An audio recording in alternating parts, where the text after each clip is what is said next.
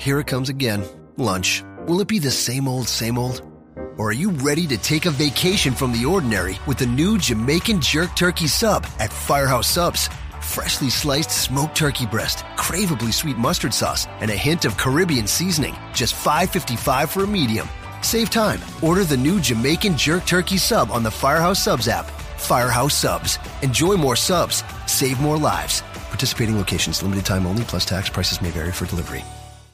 This podcast is a member of the Voices of Wrestling Podcasting Network. Visit voicesofwrestling.com to hear the rest of our great podcasts, as well as show reviews, columns, opinions, and updates across the world of wrestling.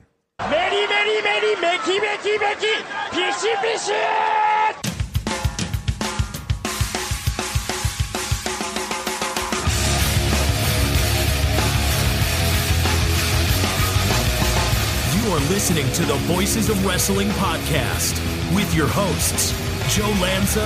X out and go listen to some boring podcast where they're afraid of their own shadow.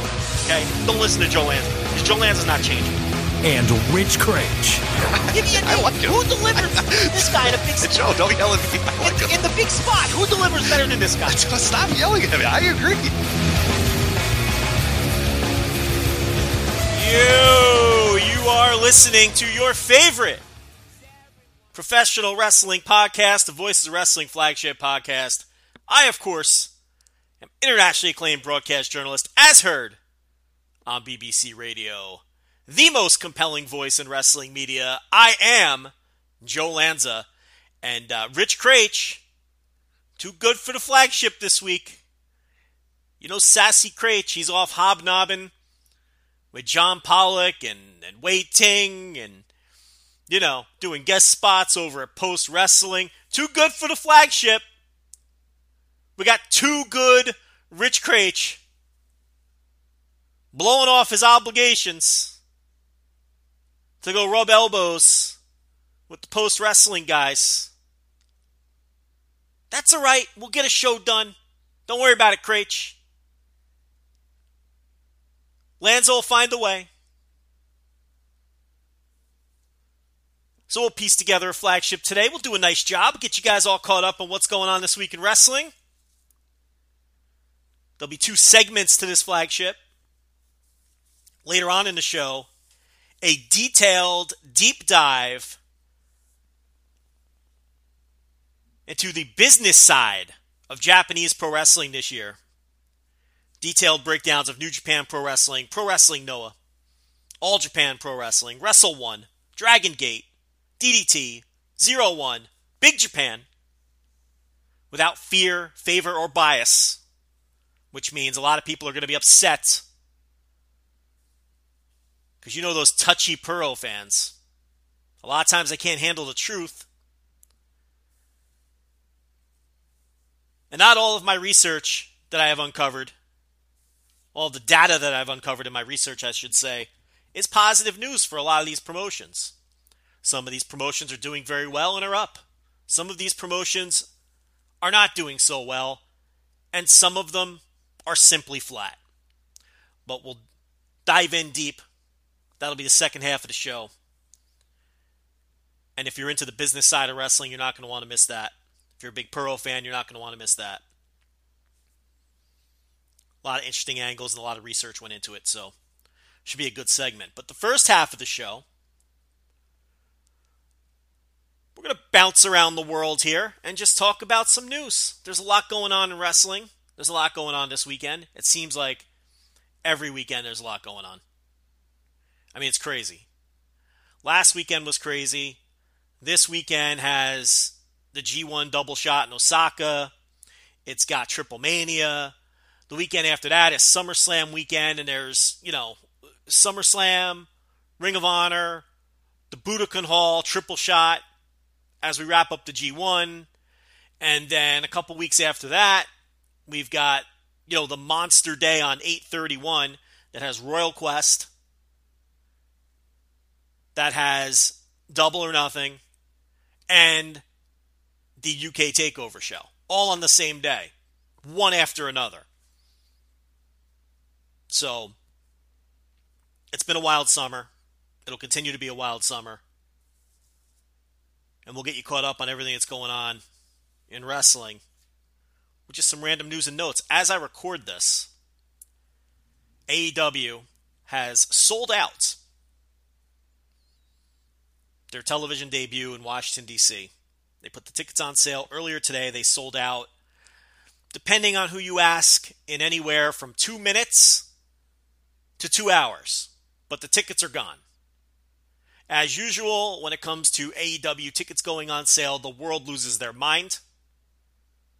So you have people complaining that they're stuck in the queue, or they're getting booted out of the queue, or they can't get tickets, or they're saying tickets are sold out, but the tickets aren't really sold out. There's still tickets available. People have tickets in their fucking cart, and then they don't buy them, and then more tickets. Bottom line is, by the time you hear this, they're all gone.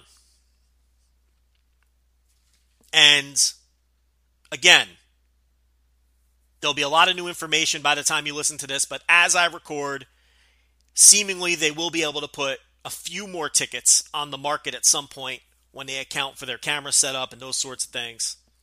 But another sellout. Now look, this is becoming a trend for AEW. They sold out Double or Nothing. They sold out All Out. They sell out their television debut. They ran 2 shows in Florida. Fighter Fest, Fight for the Fallen. Those shows did not technically sell out, but they did very well. So they've sold out 3 of their first 5 attempts at shows. And you want to throw All In there last year if you want to, go right ahead. Same group of guys minus Khan. And, the 2 smaller shows, the Clash of Champions type shows that they aired on Bleacher Report Live also, sold a good number of tickets, if not complete sellouts. So, look, there's no other way to spin it. AEW has been a massive financial success to this point. Or business success. Shouldn't say financial success. That's a different thing. But, as far as selling tickets, they've been a success. I'm sure they'll lose money in the first year anyway with all the startup costs and things like that. So you have to stop short of saying a financial success. But traditional pro wrestling business, they're doing very well. And, I don't think it's any surprise that the DC show sold out. It's a historic show. And what this group of guys do almost better than anyone is sell people on the idea that they're going to see history. They've got that down pat. They've got their fan base conditioned to understand and to think that, they're raging against the machine. We're going up against, the big guy that we will not name, but that we will, strongly insinuate towards anytime we get a chance, which is the right move, by the way.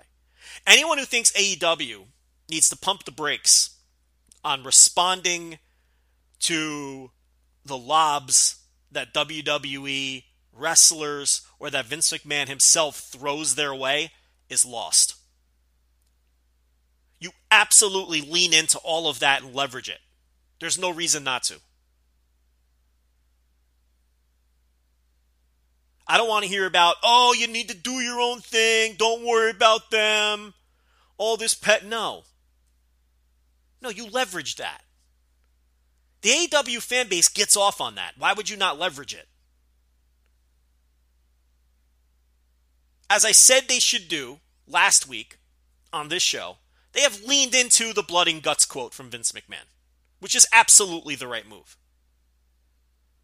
I don't know if you've seen the tremendous, and I mean tremendous, sit-down, pre-tape promo by Cody Rhodes leaning into blood and guts. Where he says, yeah, they're right. Wrestling is blood and guts. That's what it's all about. Heart and fight and blood and guts. Just tremendous.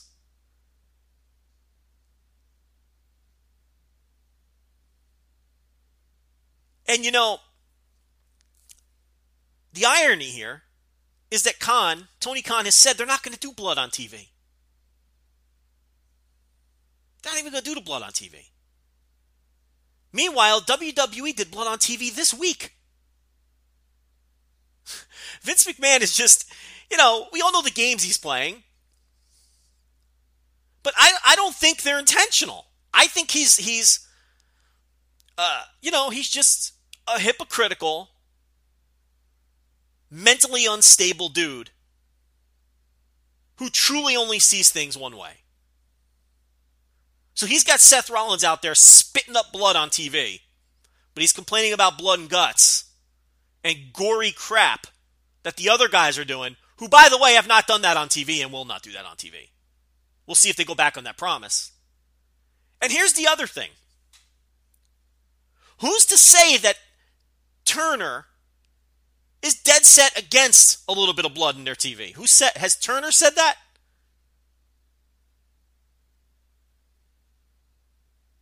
Do we have any definitive proof that advertisers are running from AEW because Dustin Rhodes did an old school blade job on a pay-per-view?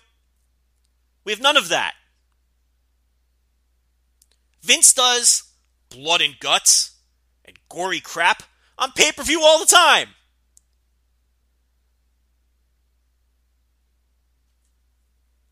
So I don't think Turner or advertisers are going to fall for Vince's gotten to nonsense on that quarterly call.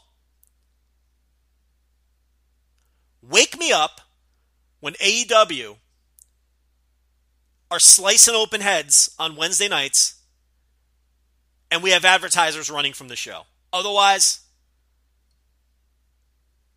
Cody, Tony, lean into it. Every time Vince McMahon says something in your direction, lean into it. He's giving you free publicity. And your fans eat up the idea that it's a war. Whatever success that ECW had under Paul Heyman, whatever heights they climbed to, beating WCW on pay-per-view, getting on network television on TNN, drawing 5,000 fans in Buffalo or whatever heights they got to, largely came from Paul Heyman positioning ECW as us against the other guys. While the other two were having a wrestling war, okay, Paul Heyman positioned himself against everyone. And it worked as well as it was going to work. And took them as far as they were going to go. Because wrestling fans eat this shit up. We love it. Don't be one of these nerds, one of these absolute dorks, who's out there saying that, who's whining about AEW and Cody smashing the throne and talking about blood and guts, or one of these guys complaining that, the other side, embrace it. This is a lot of fun. And it's perfectly okay to pick a side and root for them. Fuck it. I don't know why you'd pick WWE. They're terrible. They haven't been good in forever. I'm just hoping it motivates them to get better. But with Roman Reigns having scaffolding fall on top of him this week on TV, and then standing up and just brushing it off his shoulder and walking away in one of the worst TV angles you'll ever see, and news that Vince McMahon is rewriting SmackDown as it's going on, despite the fact that he was going to, quote, get out of the weeds, I'm not confident they're going to get better. And that's a shame. Because they're the most high-profile and visible company in the world, and it would be fantastic if they were good. But they're bad. So I am rooting for AEW to be great. Or at least be good. Or be something I can sink my teeth into. Because I'd love for there to be a high-profile, mainstream American promotion that doesn't suck.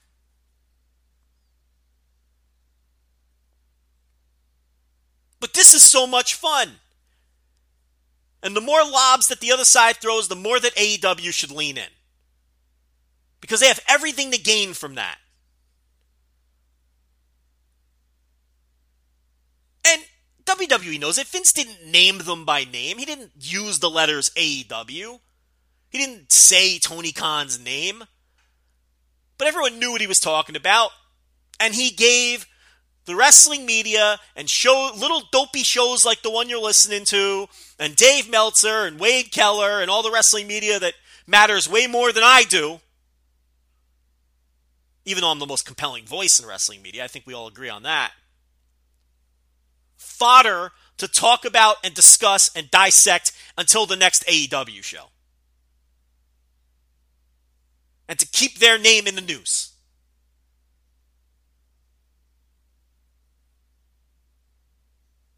And it gave more reason for people to laugh at the hypocrisy of Vince McMahon. So keep leaning in. I want passive-aggressive immaturity from both sides. Because I'm a wrestling fan, and that shit's fun. And maybe you're too young and you don't remember the Monday Night War. Maybe you don't remember ECW, what's now known as Hardcore TV. It was just known as ECW back then. 2 o'clock in the morning, MSG Network, New York City. Where I lived. Maybe you don't remember Joey Styles and Paul Heyman and half the ECW roster taking insider shots at WCW and WWE when I was just getting into my, newsletter reading era of my fandom. And I got a kick out of it because that shit was great.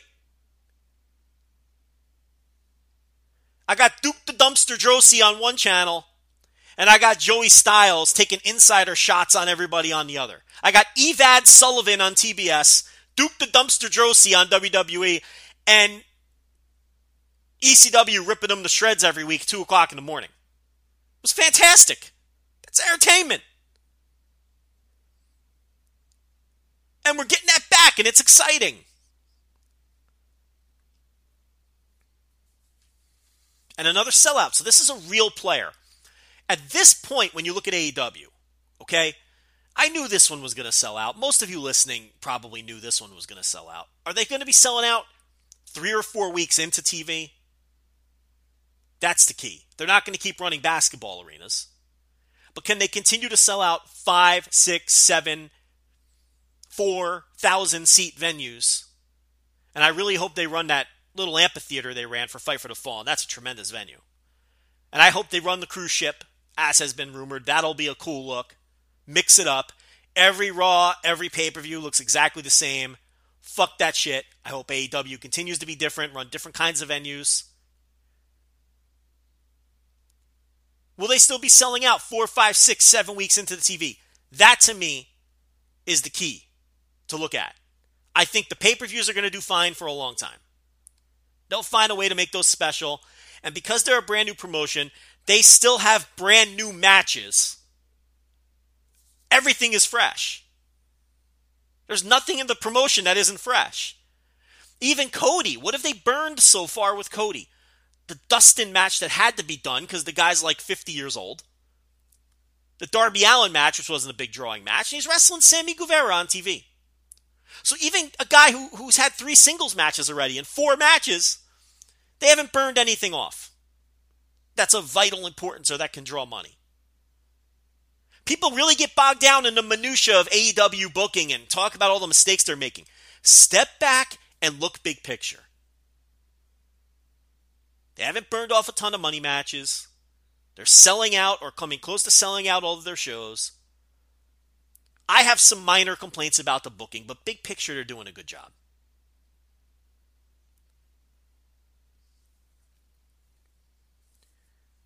The only thing that could stop AEW's momentum now is AEW. If they put on a shit television product, that is what's going to halt their momentum. And people are going to watch that TV and they're going to focus on all of the wrong and insignificant things. I mean, because it's as I tweeted the other day, and it was something that everybody misconstrued. And it's fine. Well, not everybody. Most people agreed with it. Some people misconstrued it. Very touchy WWE fans misconstrued it. I've never seen anything microanalyzed in all of my time watching wrestling than all things AEW. I mean, these shows are going on and people are microanalyzing, every piece of commentary that comes out of the commentators' mouths, the lighting, the camera shots, the matches themselves, the booking is dissected, who scores, it's just, every minor comment that comes out of Cody's mouth, everything that Tony Khan says, everything that the Bucks say, every tweet. Take a deep breath, step back, and look at the big picture. So far, they've done everything right, for the most part. You know my gripes. And they've been a massive success. Only they can get in the way of that now. With a bad show. Because all of their shows have been pretty good. Their worst show was pretty good. Their best show was great.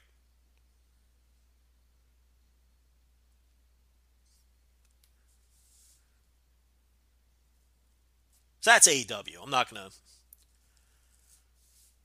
I could do 3 hours on just talking about AEW. It's a fascinating topic.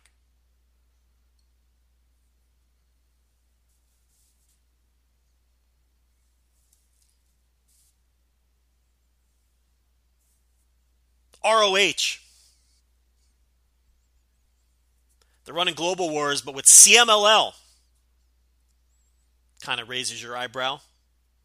Then we find out that they were running that Toronto Super Show, which originally was announced with New Japan, CMLL, and NWA talent. Well, the NWA's out. New Japan is a giant question mark. And they're running their own tour in 3 ROH buildings, which all appear to be sellouts. 2 of them are sold out already. The third may or may not sell out, but it's pretty much a no vacancy at minimum in Melrose. So now that Super Show, which was going to feature 4 promotions, might just be Ring of Honor and CMLL as well. But maybe some token New Japan participation. Guerrillas of Destiny, who have basically been regulars the last couple of months. No one's going to get fired up about that. Maybe a couple stragglers that aren't doing anything important in Japan right now. Who knows? Or maybe no participation at all. So we have our first true indication that maybe New Japan is pulling away from Ring of Honor.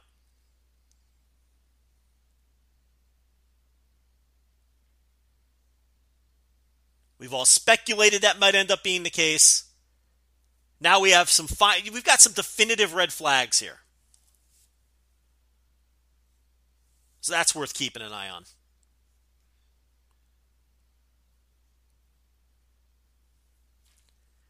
You know, I talked about this behind the paywall. As we switch gears again to our next topic. I talked about this a little bit behind the paywall on the Thursday TV reviews. Patreon.com/Voices of Wrestling. Now is the best time to subscribe, by the way. Because it's early in the month and you get full value for your dollar. Patreon charges on the first of every month, just like the Japanese streaming services. So get in early in a month. Never subscribe late in a month. Subscribe early in the month. So it's a great time to get in. We put up 2 pieces of audio yesterday. We put up 40 total pieces of content in July. You are ripping us off by subscribing for $5. It's a ridiculous value. So subscribe today. Stop what you're doing. Pause this show. Go subscribe to Patreon. Coming up this month, more daily G1 audio. Rich Soldier's on with his Boys of Summer, SummerSlam main event reviews that have been very well received. Thursday TV reviews every Thursday. The Intelligentsia on Mondays when G1 is over, or when time dictates. Random breaking news updates. Our last 2 breaking news updates were Dragon Gate rolling out English commentary and the potential Axis Impact deal falling apart. We were the first to report both of those stories. I'm very disappointed in Larry Dallas, by the way. And I hate to do this. And it's just a shame. But I know I'm talking about 9 different things here. But, you know, we talked about it a little last week. And we praised his performance. And he did a great job calling Kobe World along with Rich Bocchini. And, you know, it's no secret that we helped them out with that. And, you know, years ago, Larry Dallas was invited to fill in on the Flagship one week when Rich wasn't available. Offered up his services. He was on Sirius XM at the time on Busted Open. I thought it would be a tremendous crossover opportunity. maybe get a little pluggaroo on Sirius for the flagship to plug his appearance. And Larry was doing really a great job. I thought he was tremendous on Busted Open. He's the best host they've ever had. I mean that. And I thought they made a big mistake when they let Bully Ray, leverage Larry off of the show, which was a bullshit move. But, and Bully Ray stinks, and Mark Henry brings nothing to the table. Larry Dallas, I know some of you may find that hard. He was tremendous on the show. But anyway, so he was going to appear on the flagship, and, he blew me off. And I talked about it on the air, and we joked about it. And I wasn't really overtly offended. I just, it's whatever, I tried to get a last-minute replacement, talked to a couple people, wasn't able to make it happen. I did a solo show, no big deal. So it's kind of been a running joke since. And, Larry, I guess he apologized. It's whatever. It was water under the bridge. So, Larry, when, he found out that he was getting the Dragon Gate gig, he came to us. He asked for some help. We were more than happy to give it to him. Do not regret it at all. Gave us a little pluggaroo on the show. Much appreciated. Just, all well and good. Caslow and Mike Spears. Mike Spears, they wanted to have Larry come on, open the voice gate. And I don't know if those guys want me to talk about this, but I don't care because I'm insulted. And, Larry committed to it, and then Larry ghosted on him and blew them off the same way he blew me off some years ago. And it's just, I'm not upset at Larry Dallas. I'm not mad. But it is very disappointing that with all the work that our Dragon Gate crew did to help him out, that, he wasn't able to pay it back and meet that one commitment that they were asking for in return to do a guest spot on their show and talk about Kobe World and talk about Dragon Gate moving forward as Larry seems to be back in the fold. It's just a shame. It's none of us feel great about it. Let's just put it that way. So, not trying to air dirty laundry here, although I guess in effect I am, but it annoys me. It annoys me. And I haven't spoken a word to Larry Dallas since maybe a couple days after Kobe World, and definitely not since this, because I'm disappointed that he blew those guys off. And they did a great show without him, and you should all go listen to it. The last Open the Voice Gate. I don't know. It's, what are you going to do? You get burned again. So we won't get burned a third time. I can promise you that. Shame on us. Right? Anyway. What was I going to talk about next? I got wrapped up talking about the Patreon. Oh, Gunnar Miller. Because I talked about Gunnar Miller behind the paywall on the TV reviews this past week. This dope.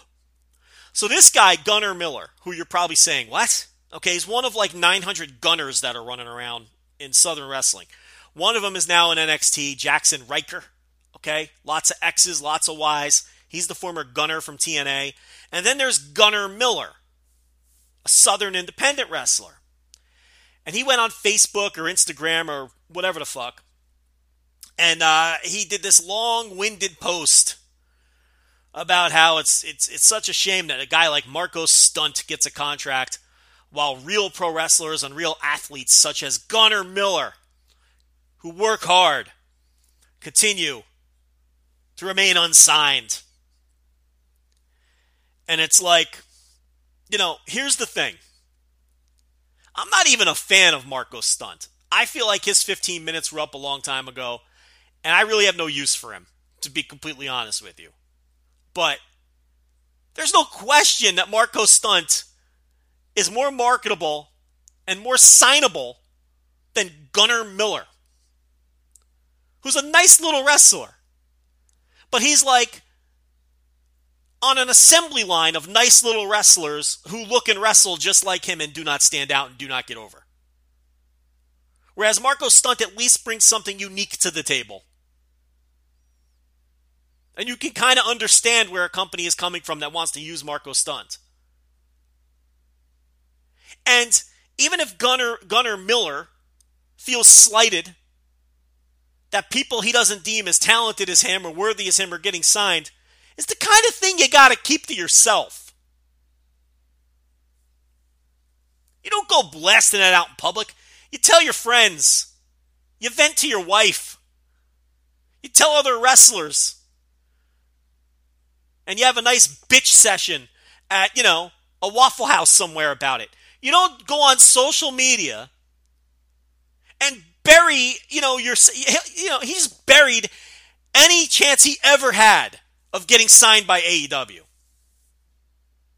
Probably didn't have much of a chance anyway, but you can kiss that goodbye. He's got all kinds of wrestlers and promoters annoyed at him because Marco Stunt is very well liked. And I kind of get where he's coming from. I mean, he feels like there's people jumping the line who are gimmicky and aren't as talented as he is, no matter what I think of him. But listen, my man, you can't go public with that stuff.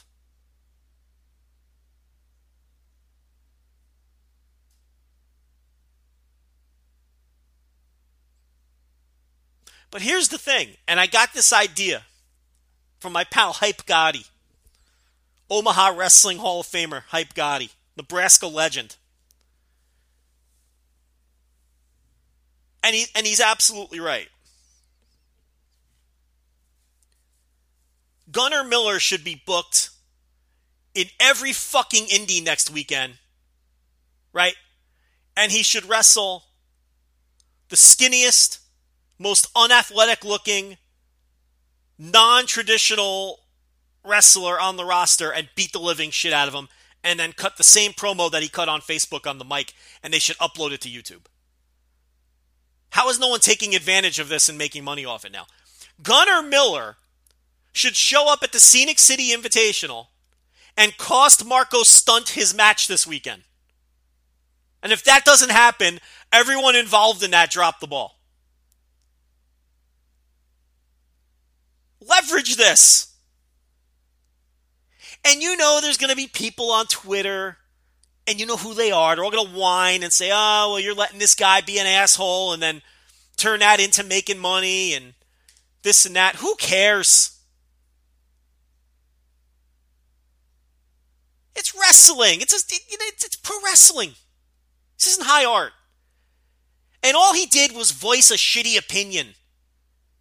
Okay? He didn't kill anybody. He didn't commit a crime. He just has a shitty opinion that he should have kept to himself. What are we supposed to do? Jail him? It's not a big deal. Why don't we turn this into something and make some money off of it? This should be like his gimmick now. An alpha male, what a wrestler should look like, D-bag heel who terrorizes irony wrestlers. If I were running an indie, I'm booking Gunnar Miller this weekend, and that's what I'm doing with him. And I'm blasting it all over social media and YouTube. And trying to drum up a little public. Maybe it works, maybe it doesn't. I think it would work.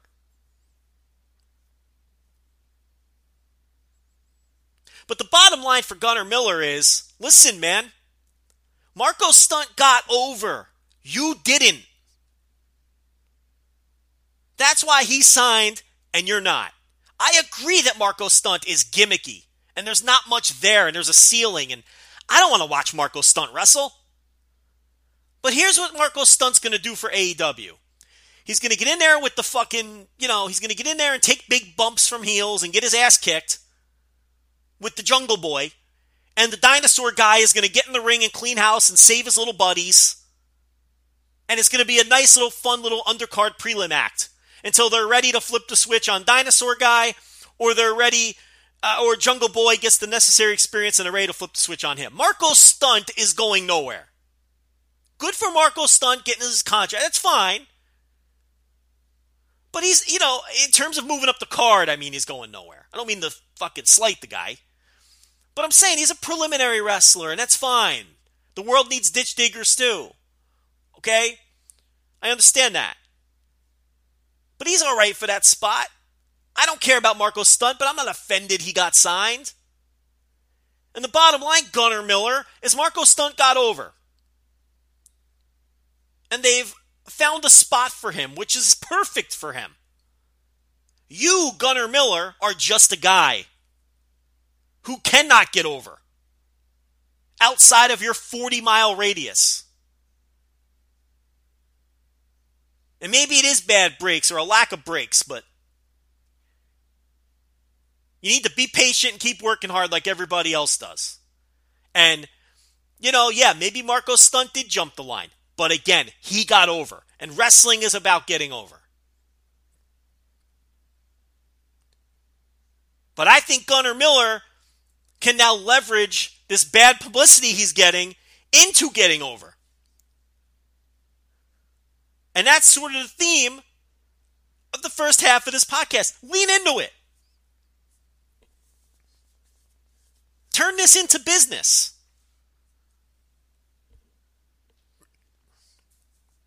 And these trendy indie promotions will never do it because they don't want the backlash on. They don't want to get dragged on Twitter.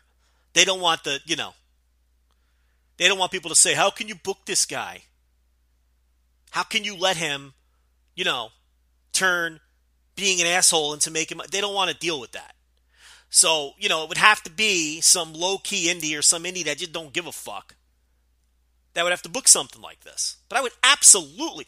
This guy didn't do anything wrong except have a bad opinion that harmed no one.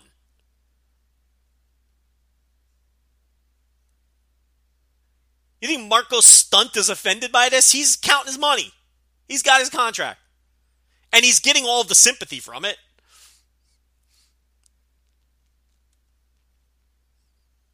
So anyway, Gunnar Miller's a dope. But, Hype God, he's got the right idea. Someone should, make some money off it, or at least get some attention off of it. Let's move on. Couple notes from Japan, and then we'll talk about TripleMania. Then I've got one more topic at the very end before we take a break. Come back with the Japanese business review for 2019. Kento Miyahara defeated Zeus last weekend in Osaka to retain the Triple Crown title. We'll get into the nuts and bolts of the business discussion when it comes to this title match on the second half of the show. Or you can subscribe, voicesofwrestling.com/ or patreon.com/voicesofwrestling, whatever the fuck it is.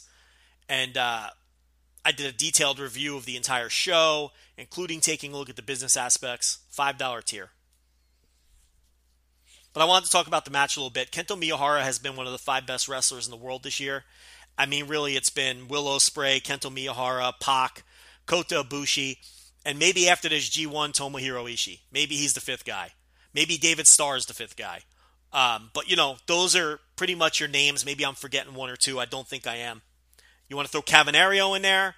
I watched all of his stuff. I caught up on that. He's neck and neck with Laredo Kid to me as the top luchador this year. In Mexico, I wouldn't put them at the level of those other 6 names that I just named, though. I'd put them a notch below, but, whatever. You want to throw him in there, that's fine. But Kento Miyahara knocks it out of the park again against Zeus. I went 4.5 on this. It's well worth your time. The story of the match was Kento desperately trying to lock on the straitjacket German. But Zeus, because he's a fucking beast and he's Zeus, he kept breaking the hold with those gigantic arms and all that power. There was a great strike sequence in this match where Kento landed one of those vicious knees and Zeus shrugged it off and hit a straight right. That'll be the most memorable spot of the match for me.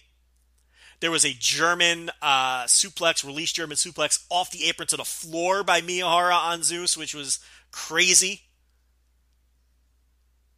And then eventually Miyahara wore him down, locked on the straitjacket.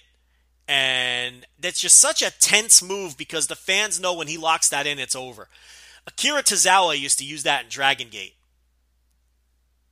And I thought that was a great finish for him. And Miyahara has really capitalized. Miyahara is such a great worker, and he knows that the crowd responds once he locks those hands together, and he always freezes with the guy. Like he'll lock it up, and then he gets the guy like halfway up, and you're not sure if he can get him all the way over. He did it with Suwama in a match earlier this year, and it's like Suwama's not a small dude, and he kind of held him there. And it's only probably in reality a second or so, but it feels like an eternity. Can he get him over? And then when he does get him over and the guy's shoulders slap to the mat, it's all over. And he put away Zeus in his hometown, Zeus's hometown. Remember, 1 year before, Zeus beat Kento for the title in Osaka. This year, Kento successfully defends in the same city, albeit in a smaller building. But a really great match. On the same show, Hikaru Sato and Yusuke Okada. Yusuke Okada, keep an eye on that guy. I've been raving about him behind the paywall. He is, without a doubt, going to be the junior ace in All Japan. That's not a high bar to clear, because All Japan's juniors stink, and they've stunk for years. None of them have any charisma. They all work in a very similar fashion. They're all very boring. Yusuke Okada is, without question, going to be the junior ace in All Japan. He's finally going to bring some electricity to that division. Okay, so they win the Junior Tag Battle of Glory. Of course, this was a given to me with Aoki passing away and this being Aoki's former tag team partner in Sato and the guy replacing Aoki in the tag team in Okada. He wears the same colors as Aoki. He wrestles kind of similar to Aoki. He kind of even looks like Aoki.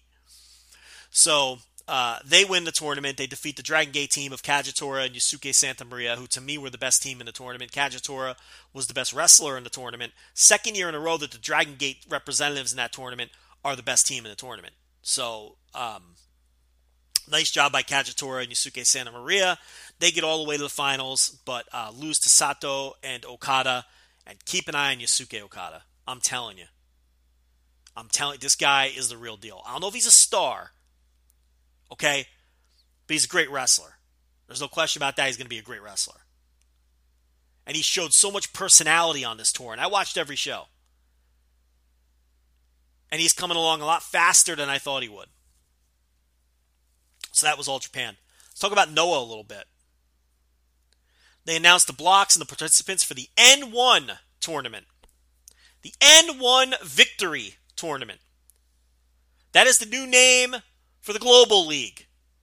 With the rebrand, they've also rebranded their tournaments. And this name fucking stinks. How bad is this? N1 Victory? Which, by the way, starts just a few days after the G1 climax ends. You can't come up with something that isn't that similar to the biggest promotion in the country. N1 Victory. You know what that sounds like? It sounds like what an unlicensed video game would call the G1. Well, we can't use G1 Climax. We'll call it the N1 Victory. It just sounds second rate right off the bat. So anyway, the N1 Victory starts on August 18th. After everybody's burnt out on the G1. But I'll be into it. 2 blocks of 5. It's not going to go on forever. Kaito Kiyomiya, the GHC champion, is sitting this one out. He says he will face the winner on 11-2 in Sumo Hall. Good luck. I hope it doesn't bomb, but I think it's going to bomb. But I really hope it doesn't. But we'll talk more about that as we get closer to it. Let's take a look at the blocks. A block, Naomichi Marufuji, Takashi Sugiura, Go Shiozaki, Masa Kitamiya, and Alexander Hammerstone of MLW. We'll talk more about that in a second. B block, Katsuhiko Nakajima, Sho Taniguchi, of course, Maybach, Kano, Masaki Mochizuki of Dragon Gate, and El Hijo D. Dr. Wagner Jr., the son of Dr. Wagner Jr., the grandson of Dr. Wagner. Also, I don't know if he's officially representing MLW, but he has worked a lot of MLW lately. Anyway, Noah is now aligned with MLW.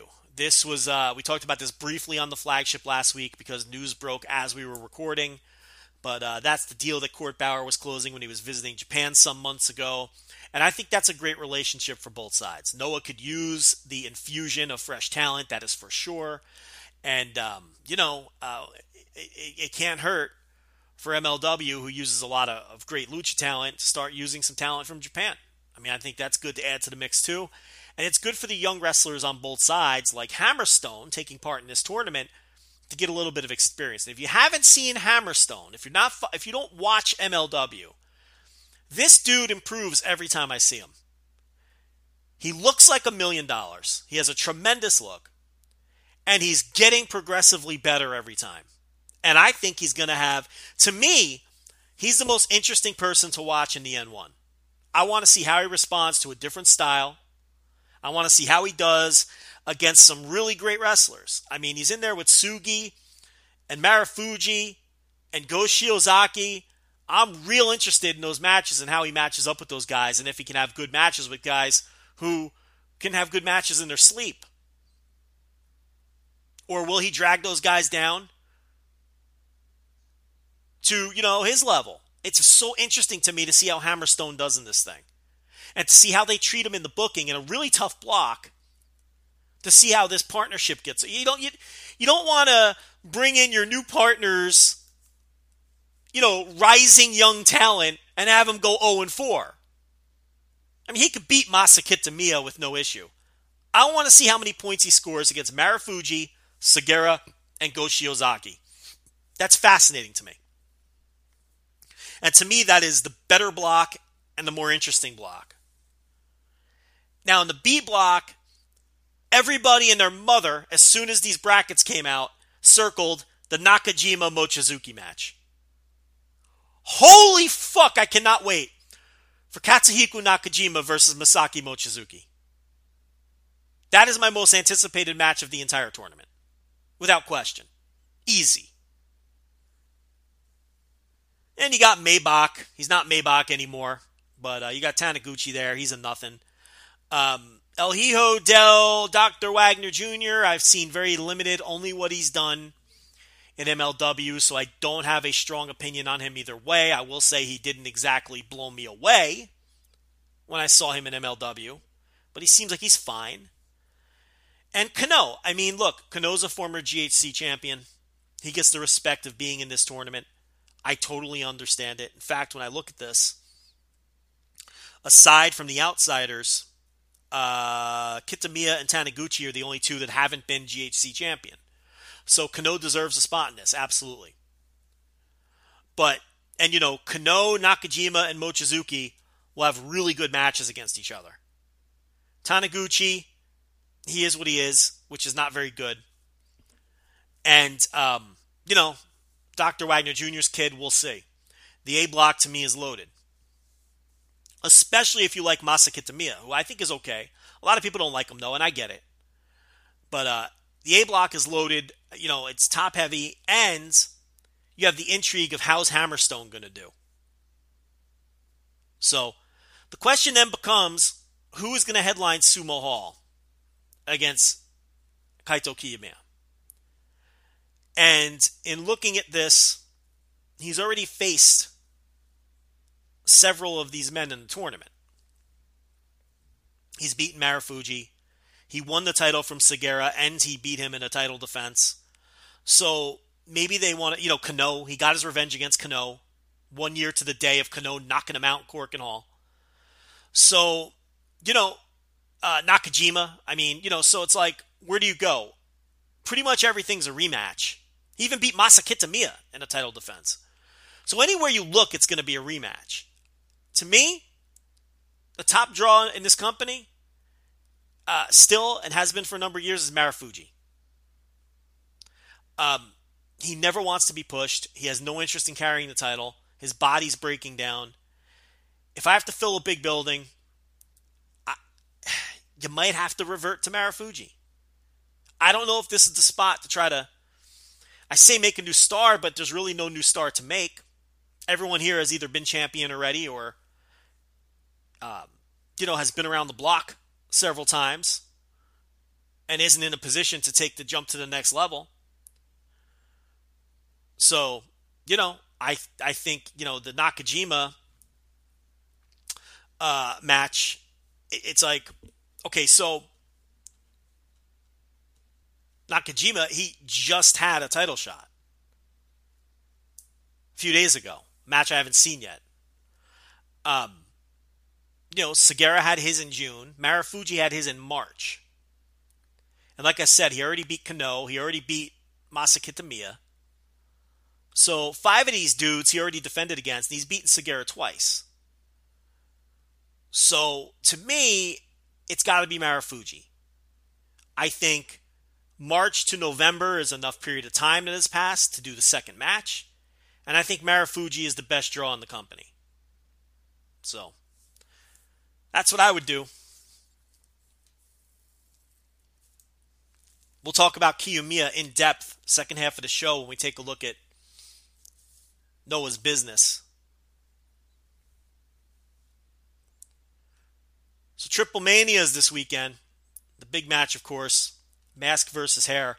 Blue Demon Jr. versus Dr. Wagner Jr. It's a big match. Should have a ton of crowd heat. I seriously doubt Blue Demon Jr. is losing his mask. If he does, it'll be historic and it'll be a big story. And he's probably getting a shit ton of money. But I would expect Dr. Wagner Jr. to drop that one and get that head of his shaved. Maybe that gray beard too. Maybe they'll shave the beard. Remember, there's supposed to be LA Park versus Dr. Wagner Jr., the match they set up last year. And then Park did what Park does and he just quit the company. A couple weeks later, that was the end of that. But TripleMania, it's going to be a wild show.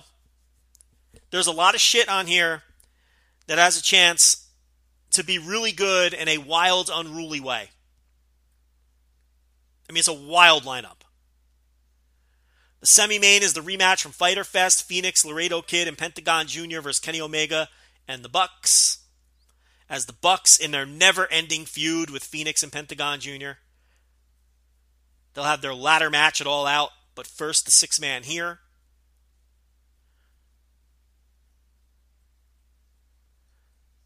Then there's Cain Velasquez, his pro wrestling debut. He's getting rave reviews from his trainer, Vinny Massaro. We'll see. He teams with Cody Rhodes and Psycho Clown in what has to be the most random button match of all time. Team, anyway. Cain Velasquez, Cody Rhodes, and Psycho Clown. That is a early 90s war level trio team. When war would just have it'd be like Earthquake, Doug Gilbert, and, Warlord against Bob Backlund, Ultimo Dragon, and, El Gigante. That's what this, Cain Velasquez, Cody Rhodes, and Psycho Clown. And they take on Taurus Tejano Jr. and a mystery partner. Women's title, Keira. In a 7-way? Taya, Tessa Blanchard, Fabi Apache, Keira, Lady Shani, Chick Tormenta, and La Hiedra. That, of course, also is a TLC match. This is just, I gotta tell you, this is a train wreck show. We've got the Copa match, which the announced names among them are La Parca, Pagano, Puma King, Aerostar, Drago. I see a Verno on the poster. Throw him in there. Is that Joe Leiter? I don't know if that's Joe Leiter, but I hope it is. Nobody knows what this is going to be or what the rules are. So, fits right in with the TripleMania theme. So all of those guys will be in a match of some type. That's all I can give you. That's all we know. The trios titles are on the line. Possibly. They're doing a big storyline with the trios titles, detailed in the great preview by the Cubs fan on voicesofwrestling.com. So we don't know who the champions are or if the titles are even on the line in this match, but at any rate, Golden Magic, Hijo del Vikingo, who is tremendous if you've never seen him, and Mystices Jr., against Carta Bravo Jr., Moko Kota Jr., and not that Tito Santana.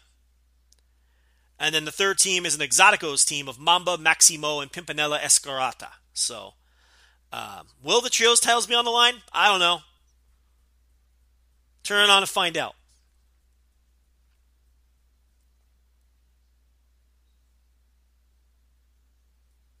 The deal here is Laredo Kid was originally part of the team with Vikingo and Mystices, and they were the champs, but then they did an angle where he gave the title to Golden Magic. Or it was now a four-way team or something with like the Freebirds rules. It's AAA. No one can follow this. So we'll see if Golden Magic and his version of that trio does in fact defend the titles. And now we're getting down card. We've got the four-way for the mixed tag team titles. Big Mami and Nino Hamburguesa. Everybody seems to love that team. Cody Rhodes said he's a big fan of Big Mami. Expect to see her in AEW at some point.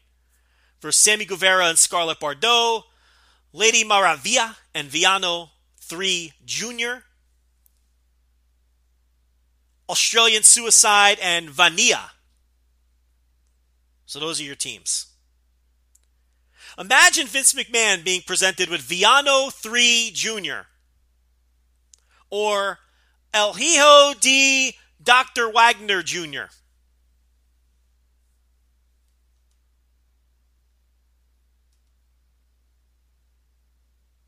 And then there'll possibly be a trios opener with some local kids. We don't know yet. There's nothing locked in stone. Both Dave Meltzer and Cubs fans speculate that there will be, either as a pre-show match or as the opener, something with, a bunch of your Dragon Bane, Astro Lux types who are also claiming they're on the show. And, those are a lot of cases, those are those kids who just go in there and do a bunch of wacky spots, and it's always a lot of fun. So hopefully AAA follows the pattern they've been following on their shows, and they give those guys a spot, either on the pre-show or as the opener. But TripleMania, listen, at minimum, it's always interesting, and sometimes it's really good, and without question, it'll have a train wreck quality to it, especially when you look at those matches and all of the people involved, and how convoluted some of those matches are.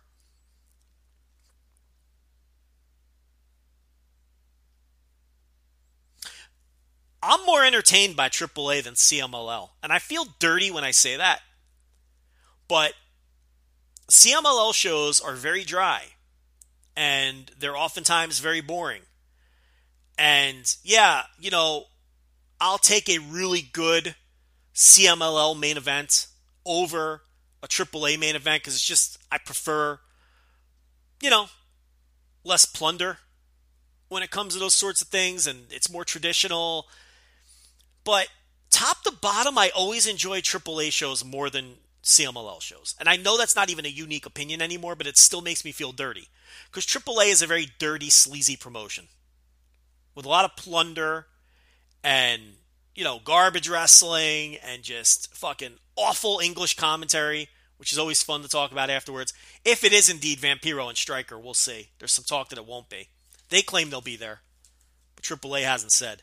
Anyway, Cubs fan has a great preview of the show with excruciatingly great detail on voicesofwrestling.com. Final topic here before I take a short break and come back with the second half of the show is Harley Race, who passed away on Wednesday. Harley Race, there's Hulk Hogan, The Rock, Stone Cold Steve Austin, Ric Flair, maybe a small handful of others. And Harley Race is right there when you're talking about, the biggest stars in American wrestling over the last 50 years or so. I mean, he's right there. Throw Dusty Rhodes in, maybe John Cena. And there's Harley Race. 8-time NWA World Champion, depending if you want to count that quickie switch in New Zealand, with Ric Flair at the end there, which would be his final reign. Lost it at the beginning of the tour, won it at the beginning of the tour in New Zealand, and then lost it a few days later in Singapore at the end of the tour. For a lot of years that wasn't recognized, and a lot of sources still don't recognize it. But for the point of this conversation, an 8-time world champion. And the thing about Harley Race is Harley Race won his first world title in 1973. 46 years ago. Before the majority of the people listening to this podcast were born. Which means a good chunk of the prime of his career took place in the 1960s. Harley Race won his final world title in 1984. Pre-Hulkamania era, pre-modern era of pro wrestling, is when he won his final world title. Some 32 years ago. 35 years ago.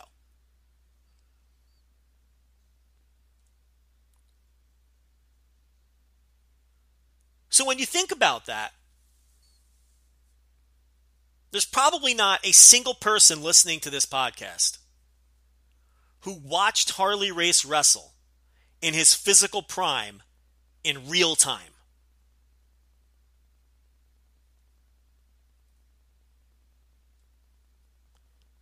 I mean, the cutoff to have seen Harley Race on his final significant run in the late 80s with WWF as King Harley Race would be about 40 years old.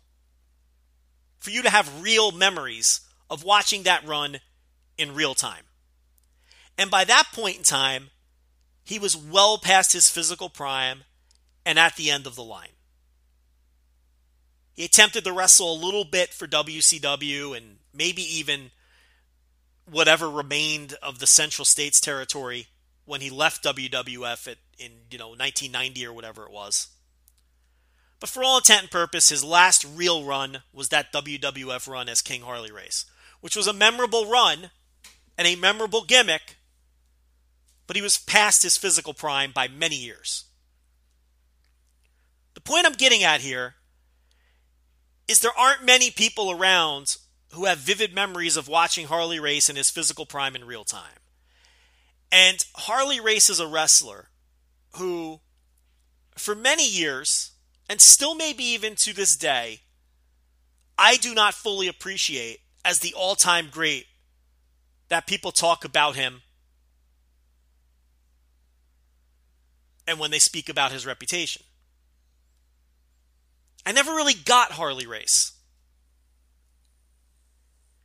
And the more I dug into Harley Race and the deeper I dug, the more I felt foolish.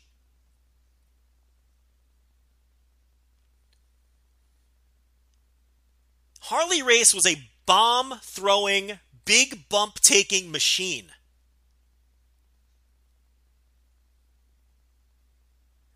I mean, this dude threw bombs. And he took bumps that nobody was taking in his era, or very few people were taking. And I really think the problem with Harley Race and why, let's call the line 40 years old, why people under 40 may not appreciate Harley Race are because, one, all they know of him is that late 80s WWF run. And two, his most famous matches are simply not very good. And those are the Ric Flair matches. The Starrcade matches. The awful match with the Gene Kiniski finish.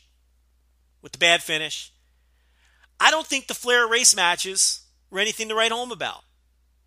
And again, I wasn't there in real time. A little before my time. 1983. 1981 through 1983.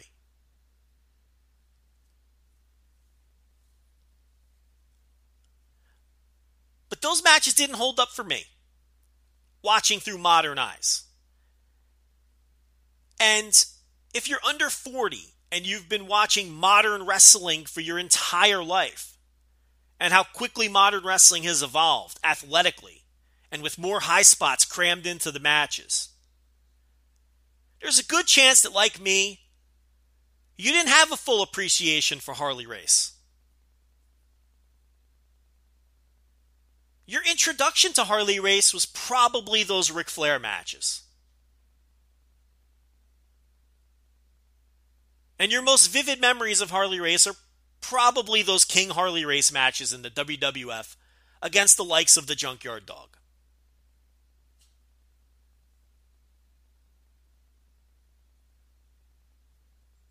But if you dig deep on this guy,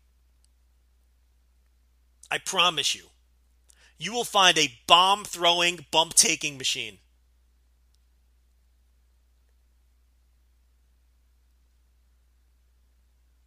And look, he doesn't have the look of a modern wrestler. The guy always looked old. Even when he was young, he looked like he was 50. With that poofy hair and receding hairline and mutton chop sideburns and big belly and tattoos before they were trendy and only sailors and bikers had them, right?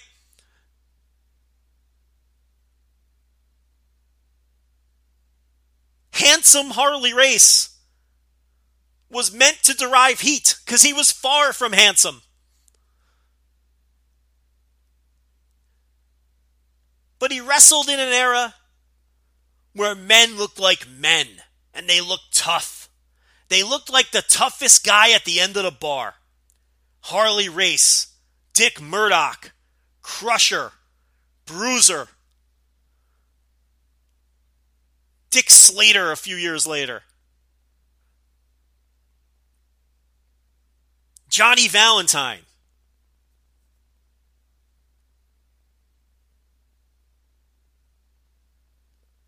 So again, through your modern eyes, you're not impressed with the way the guy looks. You're not impressed with his work when he was 50 years old in WWF. You're not impressed with the Ric Flair matches that were underwhelming.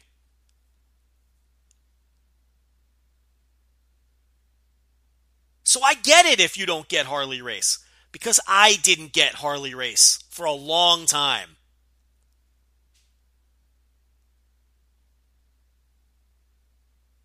He's a guy you really got to dig deep on.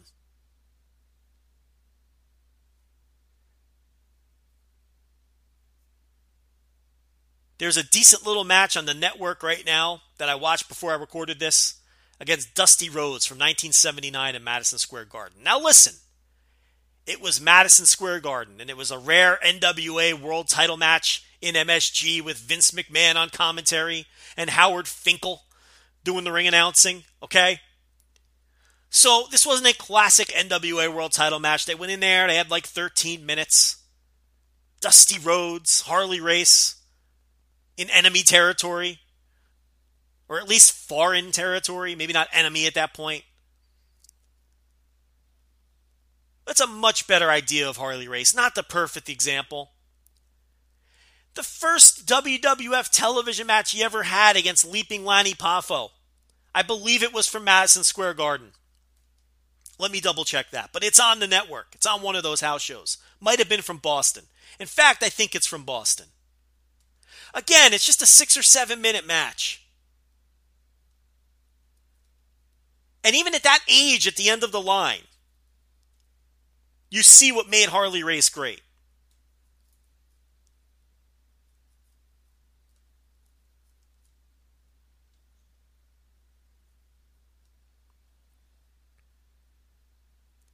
But when a guy was hitting his physical peak in the 60s and winning world titles almost 50 years ago, and whose greatest exposure is an end-of-the-line run and underwhelming matches, the biggest matches of his career being underwhelming matches,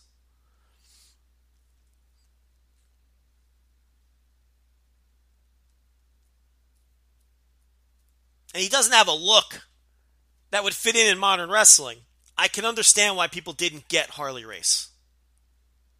And that Lanny Poffo match was from 6/14/86, by the way. And it was from MSG. And it is on the network.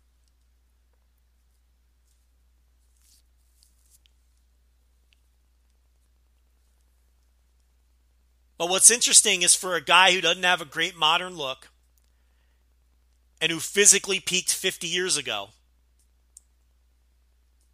and didn't come off well through modern eyes with his most high-profile work, what I discovered when I dug deep on Harley Race was that oddly, he fit in perfectly in a lot of environments today with those big bombs and with those big bumps.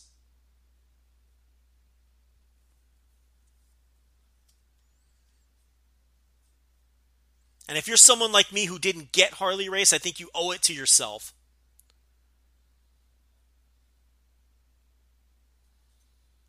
to dig deep and give some of his work a shot.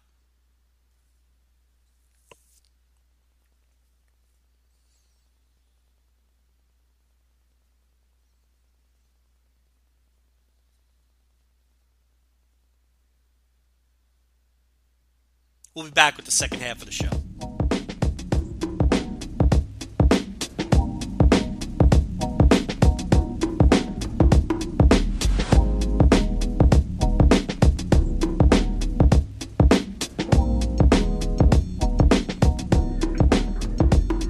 Welcome back to the second half of the show. This half of the show is going to be entirely dedicated to a statistical analysis of the business trends in Japanese pro wrestling across all or most of the major Japanese promotions in 2019.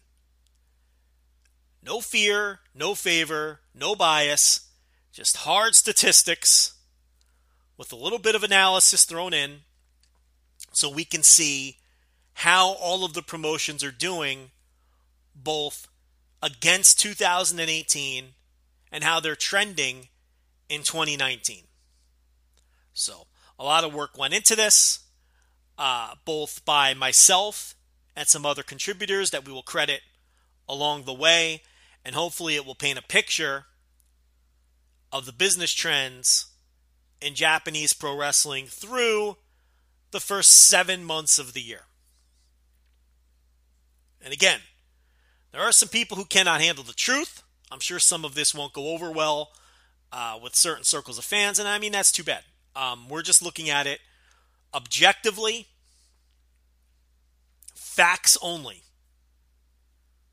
So, we'll start at the top with New Japan. And look, some of the news is good for some of these promotions. In fact, in very few instances is the news flat out bad. We have some promotions that have clearly stagnated or that aren't growing, but we don't have many places that are moving backwards. In fact, what I came away from this from is that there's a couple situations where companies are clearly growing. A couple of others are on good solid ground. And then there's a few others which very easily could be moving backwards, but they're at least holding their ground. And if they get lucky with a few stars here or there, things could be back moving in the right direction. But let's start at the top of New Japan. They are arguably the easiest company of all to analyze. Because last year, New Japan had their most profitable year of all time. Their most successful financial year of all time. You could pick any year in the 70s, any year in the 80s, any glory period, the 90s. You're not going to really look to the 2000s for any glory periods, but you get the idea. Last year was their most successful and most profitable financial year of all time. People, I know some of you don't want to accept it. I know some of you don't like New Japan. That's fine. Facts are facts. They are in a glory period right this second as we speak. This year, at least based on attendance, which is a huge chunk of their business, they are on pace to break all of the records they set last year and once again have another year that is the most successful financially and from a profits point of view of all time. So we're in the middle of a glory period for New Japan. There's no question about that. And we've reached a point where you can reasonably make a reasonable argument that Kazuchika Okada is the biggest star in the history of New Japan Pro Wrestling. You may not win the argument, and I may not agree with you, but I think you can at least make that argument, back it up with some data, and not come off looking foolish. That's where we are now with New Japan. So, taking a look at this year, and remember they're going up against the most successful year they've ever had. They're on pace for a second consecutive year of that. They're on pace for a 9th straight year of business growth and attendance growth. Attendance growth at minimum. 9 straight years they're on pace for, which is insane. The Tokyo Dome was up. The G1, as we speak, is up because I'm recording this in the middle of the tournament. But last year was, the highest attended G1 of all time, and this one is set to break that again. I have been tracking the G1 attendance every night behind the paywall, voicesofwrestling.com, patreon.com/voicesofwrestling. Okay, so using that data and what Dave Meltzer had in the Observer this week, through 11 shows, the G1 was up 12.9% over what was already a record-breaking year last year. That didn't include data for Night 12. Night 12 was up to about 200 fans from the year before. Now, the 3 Budokan Hall shows coming up next weekend, last year 2 of them were sellouts. It looks like only one of them is a surefire sellout this year. So that percentage might end up being cut by the end of the tour. I should also note that this weekend, both of the Osaka shows are already sold out. So those will hold up. We'll see how the other random tour stops do outside of Osaka and Budokan. But it looks like even if they don't get the 2 or 3 sellouts in Budokan, they definitely won't get 3. But even if they don't get the 2 sellouts in Budokan, it looks like they will have growth over last year for the G1 tour, which was, last year's tour was the most successful of all time. So, again, most of this news with New Japan is obviously good. If you want to see a summary of all of the attendance that I'm tracking on the G1 stops versus last year, but you're too cheap to cough up the $5 for the paywall content, on John Carroll's Twitter today, and I say on Thursday, but look through the timeline, there is a nice summary of all of that information that I go over every day on the Daily G1 Audio in terms of this year's attendance versus last year's attendance for the G1. Anyway, also going on in New Japan, obviously they have 6 United States shows scheduled as of right now, 5 of which have sold out. I'm going to call the Melrose show a sellout because it's close enough and I think it'll crawl there. The only show that they have on the slate in the United States that is not sold out is the 3rd leg of the Super J Cup tour in Long Beach. It doesn't look like that one will sell out. So it looks like they'll get 5 out of 6. Now, granted, these are all small to mid-sized buildings. The first 2 stops of Super J Cup are 1,000-seat auditoriums. ECW Arena, same thing. They'll probably do a little over 1,000 there. Hammerstein, that'll be well over 1,000. That'll be the biggest of the 5 sellouts. And then we'll see what happens in Long Beach. The Royal Quest show in London is close to a sellout. May or may not get all the way there, but is already considered a financial success. So, a tremendous first-time effort in the UK for the Royal Quest show. Obviously, Dallas, you cannot call that a success. So there are some demerits on the board. But, you look maybe at Dallas, you look maybe at if Long Beach doesn't do well, and those are really the only 2, minor negatives from a business perspective this year for New Japan. They just continue to be on a roll, and there's really not much else to discuss. They're in the middle of a golden period in the company history. They're in the middle of the most successful financial period in the history of the company. And legends are being made. I mean, what else do you want me to say about New Japan business? They continue to be on the uptick. And they're knocking on the door of a decade straight run of year after year, year over year growth, which is insane. Which is why I say, if you want to make an argument that Okada is the biggest star in the history of the company, I'll let you make it.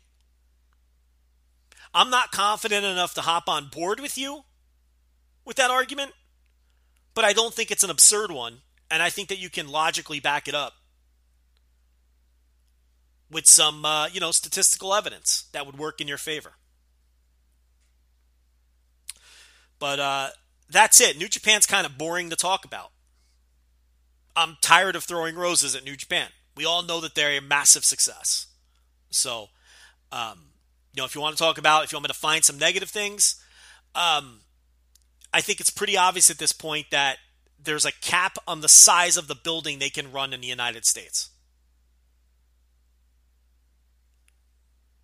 They can draw 5,000 or 6,000 fans tops in the U.S. I'm going to keep MSG out of it. Joint show with Ring of Honor, WrestleMania weekend. Could they prove me wrong and go back to a WrestleMania weekend by themselves and sell out a basketball arena? Maybe. But the non-WrestleMania weekend data that we have suggests that, they can do 5,000 or 6,000 fans tops. Cow Palace, 6,000. Dallas, between 5,000 and 6,000. And then they could sell out these smaller buildings, lower four figures pretty easily, in pretty much any market. So I think New Japan's lane in the United States is, your 1,000 to 2,000 seat building. Run 3 or 4 shows on all those stretches, you can make a little money for sure. And, find those mid-sized 5,000 to 6,000 seat buildings, and I think you can fill those or come close to filling those too. Where they aren't at this point is the ability to run these basketball arenas. And I believe they're running Dallas again night 1 of the G1 next year because they did make a little bit of money on that show. The optics, though, are horrible. And I can't sit here and call it a success when there's 20,000 seats and 5,000 of them are filled, or 4,800, whatever it was. So, if you want to find an area to knock them, I guess, that would be your best, the U.S. expansion. And look, they were conservative out of the gate, and that may have hurt them. I think they may have, when excitement was still at its peak and it was still a novelty, would have done a better job filling the bigger buildings. But they were conservative at first. They weren't sure. They were simply dipping their toes. And we may have passed the peak in, their potential to draw audiences in the U.S. I don't know. But let's move on. You hear plenty of New Japan talk here and elsewhere. I want to talk about Noah. So a few weeks ago on the Flagship, we did some Noah analysis. And as we were talking about Kaito Kiyomiya and his title reign, and the data we found was that they were they were insanely flat versus the year before. The data at the time in Korakuen Hall, which is what I used, which, of course, to me, and you're going to hear a lot about Korakuen Hall as we go over these companies, because to me, Korakuen is the pulse of these promotions in Japan, and they would tell you the same thing. You can really get a good feel for how these places are doing based on Korakuen Hall. And then you branch out from there. So in Korakuen Hall, the Kiyomiya title run, it was basically entirely flat. There was a +4 difference in average attendance, which is nothing. 4 fans is nothing.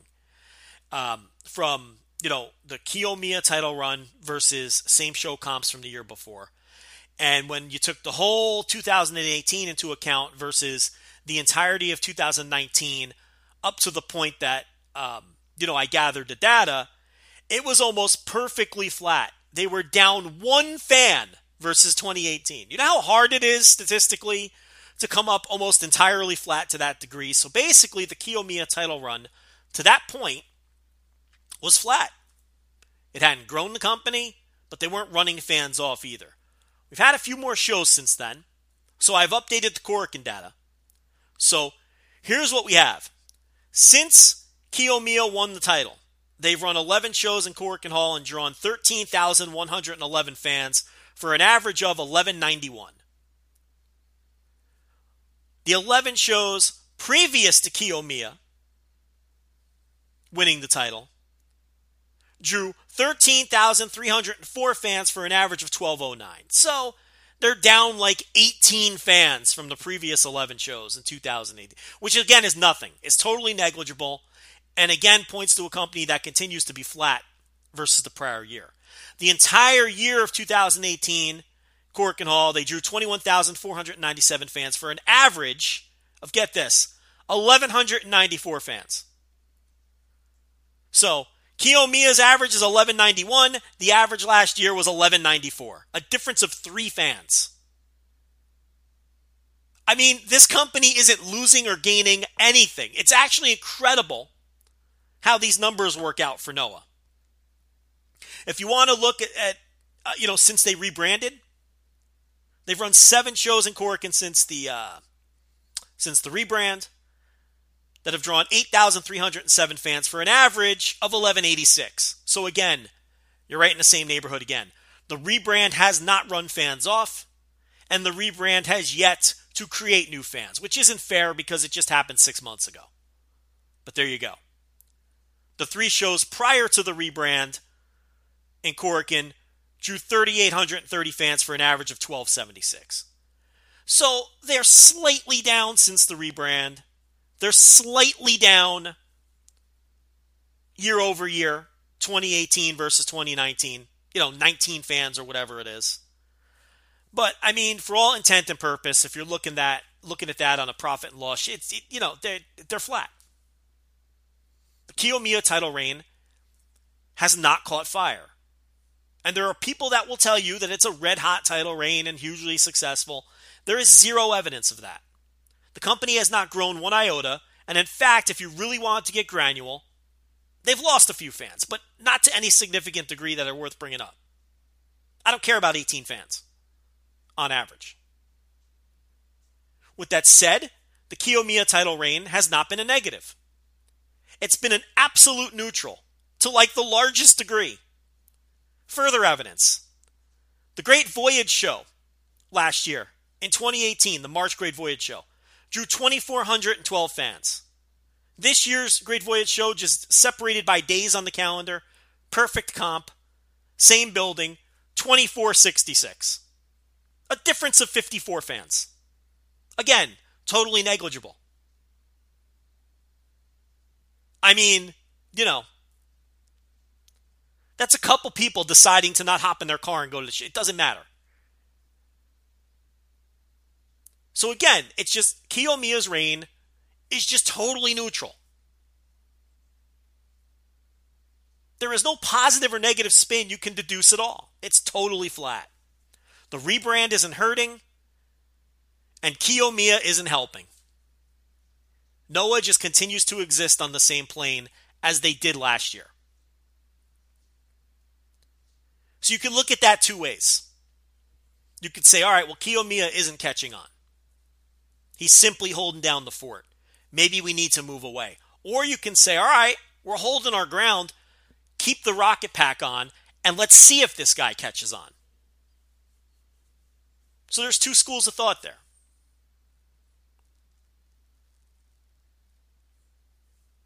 They're attempting Sumo Hall in November. I think that's very, very ambitious. And I think if it bombs, people are going to be very hard on Kiyomiya, perhaps unfairly. But we have to see how it plays out. But I don't think you can do an exercise like this and come up with a company that is so scary consistent one year to the next. But I'm not sure that Noah wants consistency well, not that I'm positive that they want growth. They need growth.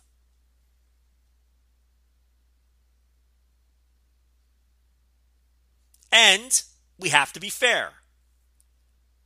There was tremendous growth from 2017 to 2018 when Takashi Sugiura dominated the main event scene.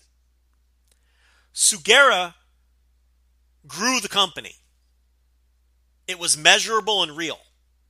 He took it to the level they're at now, which isn't exactly anything to brag about, but it got them out of a very deep and ugly gutter. Kiyomiya beating Sugiura, you would think, would be a launching pad to another level, but it hasn't worked out that way. They've stayed on the exact same plane. To me, and this is where you get some editorializing here, to me, while you can make the argument that they should stay the course with Kiyomiya and attempt to make this star and see if he catches on, to me it tells me that the push has not worked. Because by design, that title reign of Sugiura, where he terrorized the company and was built up like a monster, by design, Kiyomiya's win, that was meant to be a launching pad. He beat the unbeatable champion. And it hasn't really been. The following month, he avenges his knockout loss to Kano in Korakuen Hall. In a show which you could probably figure out where I'm going by now, drew almost an identical number of fans as the show the year before. On January 3rd in Korakuen Hall. He avenged his KO loss to Kano and beat him. So, they've done all the right things from a booking perspective. He beat the monster champion. He's avenged his losses. He's beaten Marufuji. He's beaten Nakajima. But he has yet to catch on. They're drawing the same fans. They haven't created any new fans.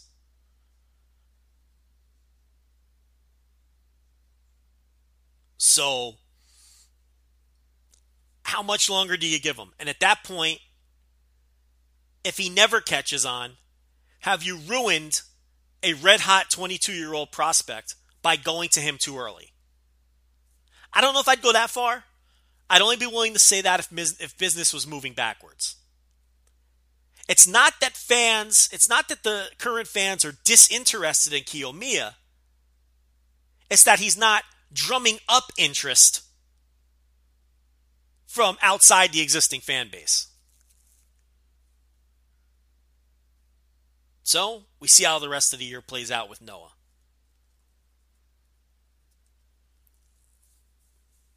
Let's move on to All Japan. And Gerard DiTrolio did a tremendous attendance analysis of All Japan on our website. The article is still up. And a lot of the data I'm going to talk about, a lot of this work was done by Gerard. Some of it by me, but most of it by him. So let's talk about All Japan. This is through from January to the end of June is what we're going to look at and compare 2019 to 2018. Average All Japan attendance in 2018, first 6 months of the year, was 666 fans. This year, 617 fans. That's a 7.4% drop. So attendance is down overall 7.4% through June. Of course, it does not include July.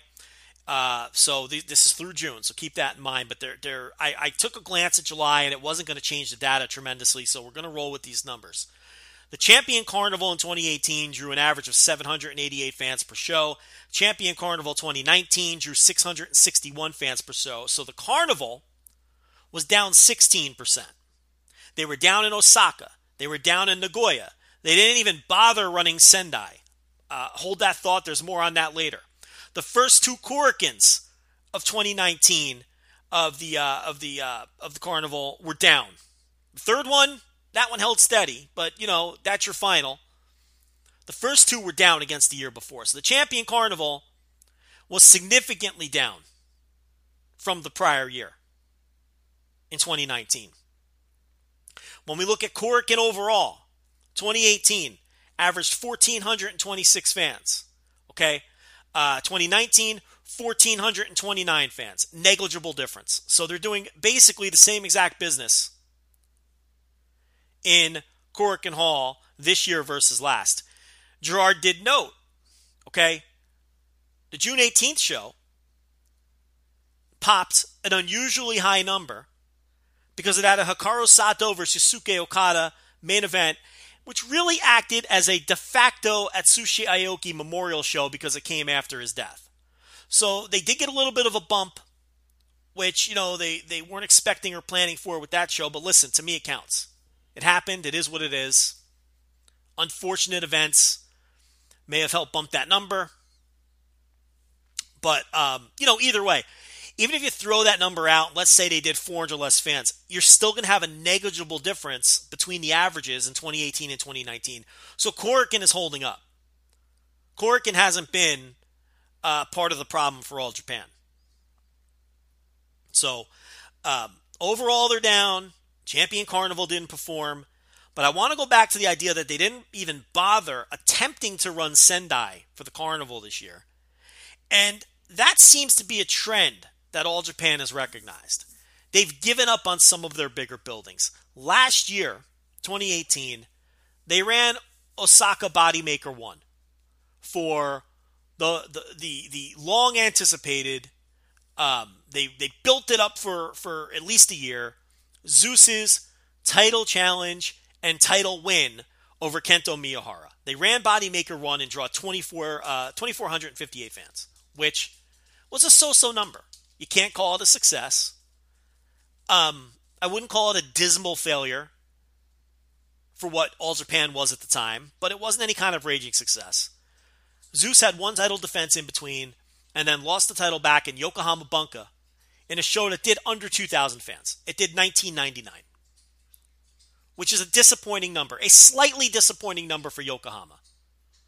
As we discussed a few moments ago when we were talking about Noah usually does about 2,400 fans in Yokohama. And All Japan, usually 2,000 to me, that's the cutoff for promotions of this size in Yokohama. So the Zeus story last year, the win in Osaka, and then, losing it back to Miyahara, I mean, it didn't work the way I think anyone expected that it would. It was slightly disappointing.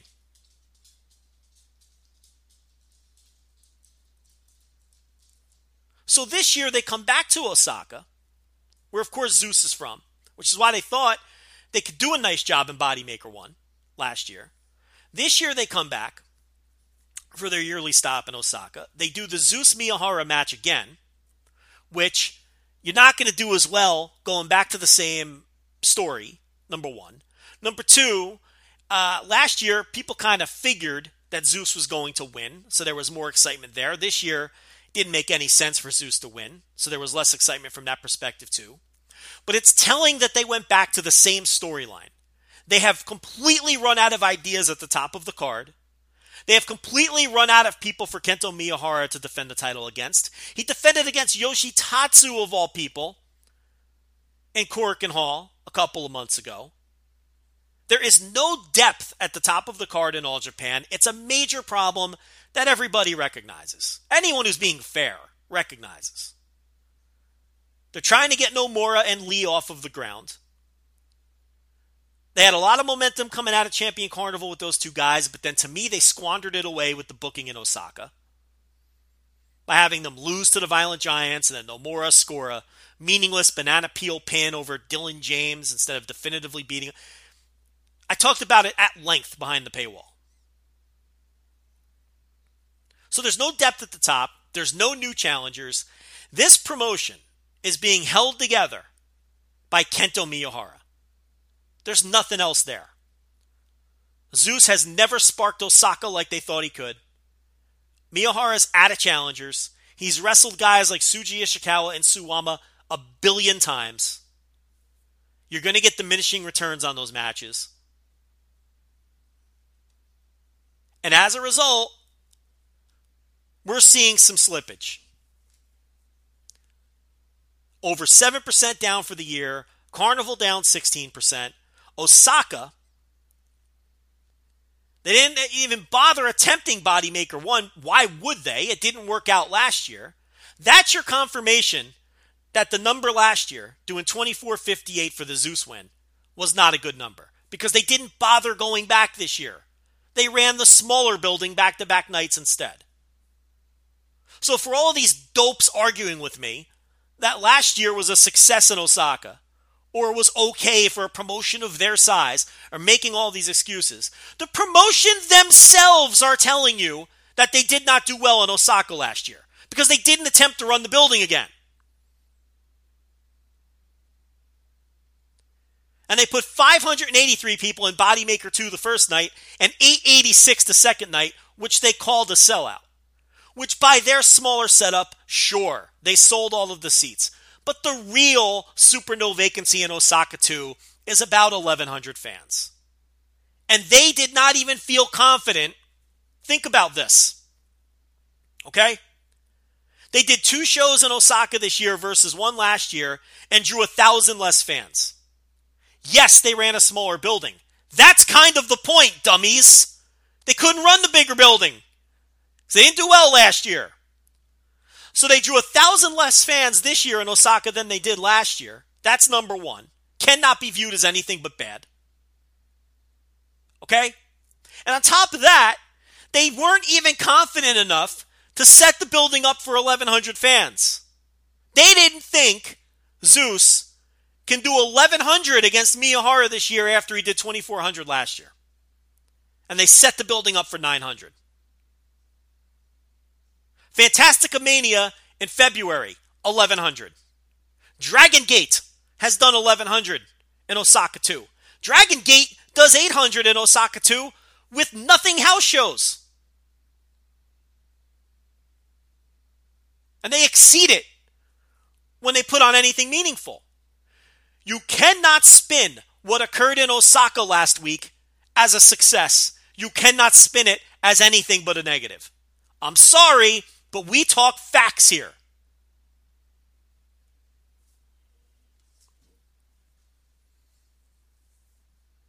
And dick-tucking and running the smaller building in Osaka is one of multiple examples of All Japan not having confidence to run bigger buildings anymore. Similar to not running Sendai in the Champion Carnival this year.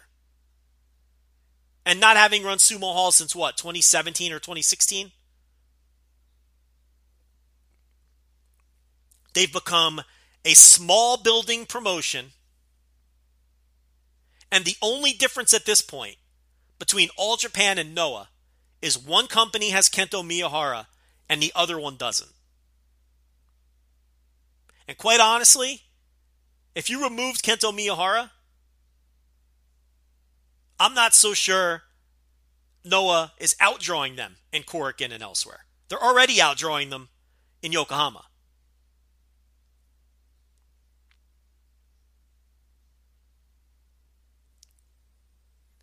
All Japan is being held together by tape and Kento Miyahara. And that's why you're seeing things like Jun Akiyama step down as president, quote unquote, resigning himself. Come on. Read between the lines. A change was needed. They plateaued, and now there's a slight decline. And they've got to nip it in the bud. The only way they're going to do that is by creating stars. Nomura and Lee has to work. It's too late to start on someone else. They've got the ball rolling on these two. They've got to see it through, and it has to happen. And you're not going to get those guys over by losing to the ancient 40-plus-year-old Violent Giants, who are a tremendous tag team, but it's time to put the young guys over. You don't have time. You do not have time to slow play this. They should have won those titles in emphatic fashion and then destroyed Bomber the next night. What are you doing? What are you waiting for? Yeah, Nomura's probably going to win Royal Road, and he's going into it with none of the momentum he had from the Carnival. And forget Lee. That guy has the charisma of the lamp I'm staring at across the room. I mean, forget it with him. I give up. I had hopes. Guy has no charisma. He was a ghost on this last tour. A ghost. You're talking about a guy not taking an opportunity. Nomura shows fire. I'm all about Nomura. I just don't look. The guy wants it. He clearly wants it. I just don't know if he's good enough. If he has the potential to be a big enough star. And it's a shame because I wish he was a no-brainer. I wish he was the next Kento Miyahara. Maybe he will be. I just don't know. Lee, forget it. He's 30 years old. He's got no charisma, and he doesn't look like he wants it. Can you show some fire for once?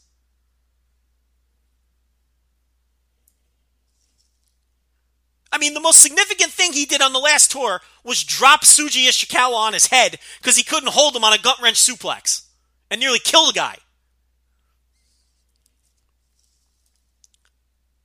So yeah, if you want to sit in a room like the "this is fine" meme and pretend that All Japan doesn't have some problems right now, go ahead.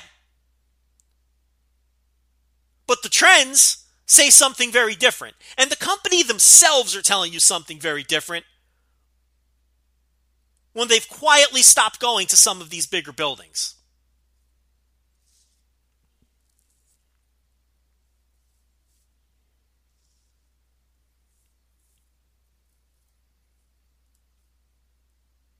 And when their president, quote-unquote, resigns, quote-unquote, steps down on his own. Okay. Let's talk about Wrestle 1. What I see here when I look at the data is a company that Strong Hearts absolutely sparked, and now we're starting to see signs of the fizzle. Not so coincidentally, Strong Hearts have now moved on in their, barrage of invasions. It was DDT, Wrestle 1. Now they've moved on to Big Japan. Because I think all sides recognize that there's not much more you can do. And the program is cooling off between Strong Hearts and Wrestle 1. I'm sure T-Hawk will lose that title shortly. But let's take a look at the trends. Conveniently enough, the first Korakuen of the year, T-Hawk beat Ashino for the title. That show did a tremendous number, 1,224 fans. That's a tremendous number for Wrestle 1. February, with a Strong Hearts main event at top, 1096. March, they did 754. April, 1113. That was with Yuji Kondo becoming the number one contender. May, 1335 for the T-Hawk title defense against Shuji Kondo. June, they did 890. July, they did 902. And August, an ugly 677 in a show that kind of got torn apart and had to be reshuffled, but 677 nonetheless. The trends I see here is shows that Ashino has main evented have not done well. I mean, outside of the title loss to T-Hawk, he main evented the last two shows and was in the semi-main event in the Grand Prix in the June show as well, so you can kind of throw him in there. And the last three Korakuens have done sub 1,000. So, look, I love Ashino, but, it's very clear that Strong Hearts came in and took Wrestle 1 business to a new level. And, with Ashino back on top here in recent months, the Korakuens have not done well at all. Again, I'm just dealing in facts. These are just numbers. I didn't make them up. So I know some people don't want to hear that. I don't want to hear that. I like the guy. But just analyzing all of this, Strong Hearts and T-Hawk, give a little credit to T-Hawk, okay? He's drawn the two biggest Korakuens. Now, granted, those were title matches. But listen, title matches can bomb, and T-Hawk has not bombed. So let's take a look, bigger picture. 2018 through the first 8 Korakuens. So this is equal comps. And Wrestle 1's easy because they run one a month. So through 8 shows in 2018, they drew 8,054 fans for an average of 1,066 fans in 2018. In 2019, through the first 8 Korakuens, they've drawn 7,991 fans for an average of 998. So they've slipped under averaging 1,000 fans, and you can really look at the last 3 months where that slip has occurred. What does this tell us? That the Strong Hearts storyline is starting to fizzle out. Now, to be fair, we haven't had Strong Hearts on top in those 3 months. It's been Ashino. So T-Hawk eventually has to come back. He's got to defend the title or lose the title, so we'll see. I mean, if T-Hawk comes back with a big title defense and pops another 1,300, 1,400 fan house in Korakuen, then maybe the Strong Hearts thing isn't fizzling out, but it's either starting to fizzle or it's the only thing that's drawing for the company. Either way, that's bad news. The trend is clear. They do their worst Korakuen houses, and Korakuen's their big show. They do it once a month. That's what they do all their major bit. They draw their worst when Strong Hearts isn't around. So, whether that's an indication of the storyline running out of juice, or whether it's an indication that, Strong Heart, I think clearly is the drawing element in the company right now. It's not Ashino, unfortunately.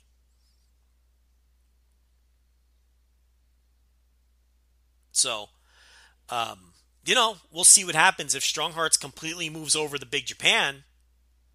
If T-Hawk drops the title and they, move their business over to Big Japan, who could certainly use the help, we'll get into that in a minute.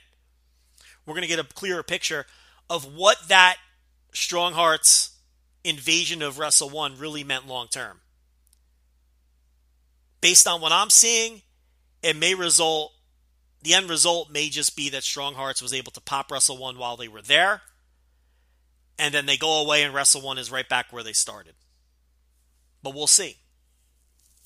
But I don't like the trends, and I don't like what I'm seeing recently.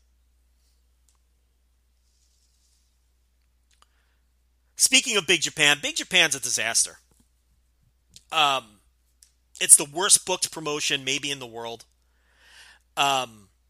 Big Japan Core is the worst streaming service in the world, bar none. Most people would agree. They run bad Korakuen Hall shows. They run some of their biggest matches on spot shows and then those matches don't end up making tape. I don't know what's going on in Big Japan, but it's not good. The Strong division hasn't been good in like 2 years. The Death division was on fire last year with Takeda. They moved the title off of him towards the end of last year. And while the Death still draws better than the Strong, it certainly doesn't have the hype it doesn't have the hype they had last year. So they've taken a hit there. Korakuens in July, Korakuen Hall did 1,508 fans in July. But here's the problem. That's 2 shows. They did a show that drew 610 and another show that drew 898. So that's the state of Big Japan right now. 610 fans in Korakuen Hall. I mean, the 898's bad enough. 610. So you can see why they gave Shima a call. Shima shows up and business picks up. Some of the best YouTube numbers DDT ever did was when Shima and Strong Hearts showed up. I just went over how Strong Hearts is basically carrying Wrestle 1. And there's huge declines in their Korakuen numbers when Strong Hearts isn't around. So yeah, if I'm Big Japan, I would have made that phone call too. Shima has a nice thing going here. He's going to run out of promotions to invade. I mean, what's next? 0-1? Maybe by then things will fucking warm back up. I think the big money is invading Dragon Gate. But since they completely erased Shima from their anniversary show, I don't think that's happening anytime soon.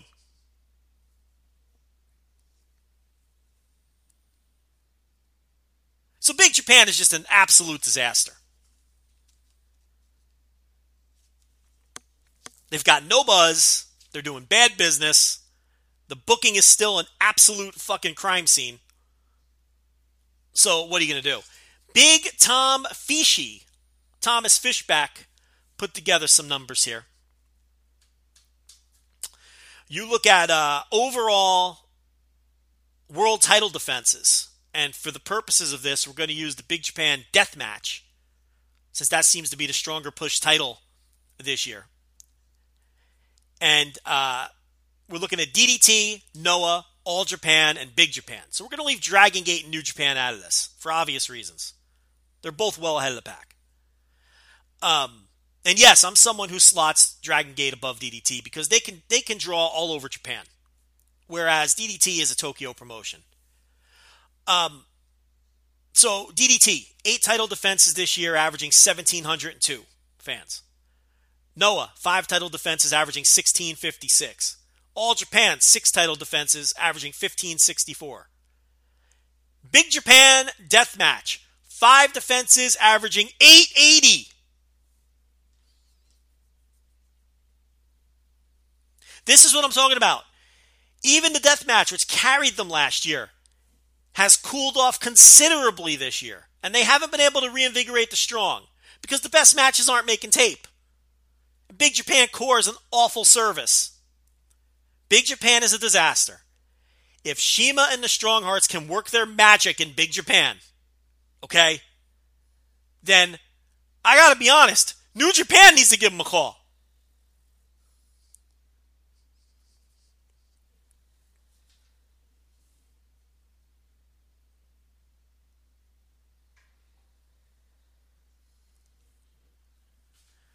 So anyway, that's all I have on Big Japan. We'll do a run-through of 0-1-2. This is a quick and easy one. 0-1 is 0-1. But good for them. They had a Korakuen sellout last week with a Jushin Liger retirement match. So pat on the back to 0-1. Otherwise, it's business as usual in the Japanese promotion that just sort of exists, makes tape 10 times a year with half of those shows clipped, and nobody really pays attention to besides me and like 3 other people. So, nicely done, 0-1 on your Korakuen sellout. I've got nothing else to add.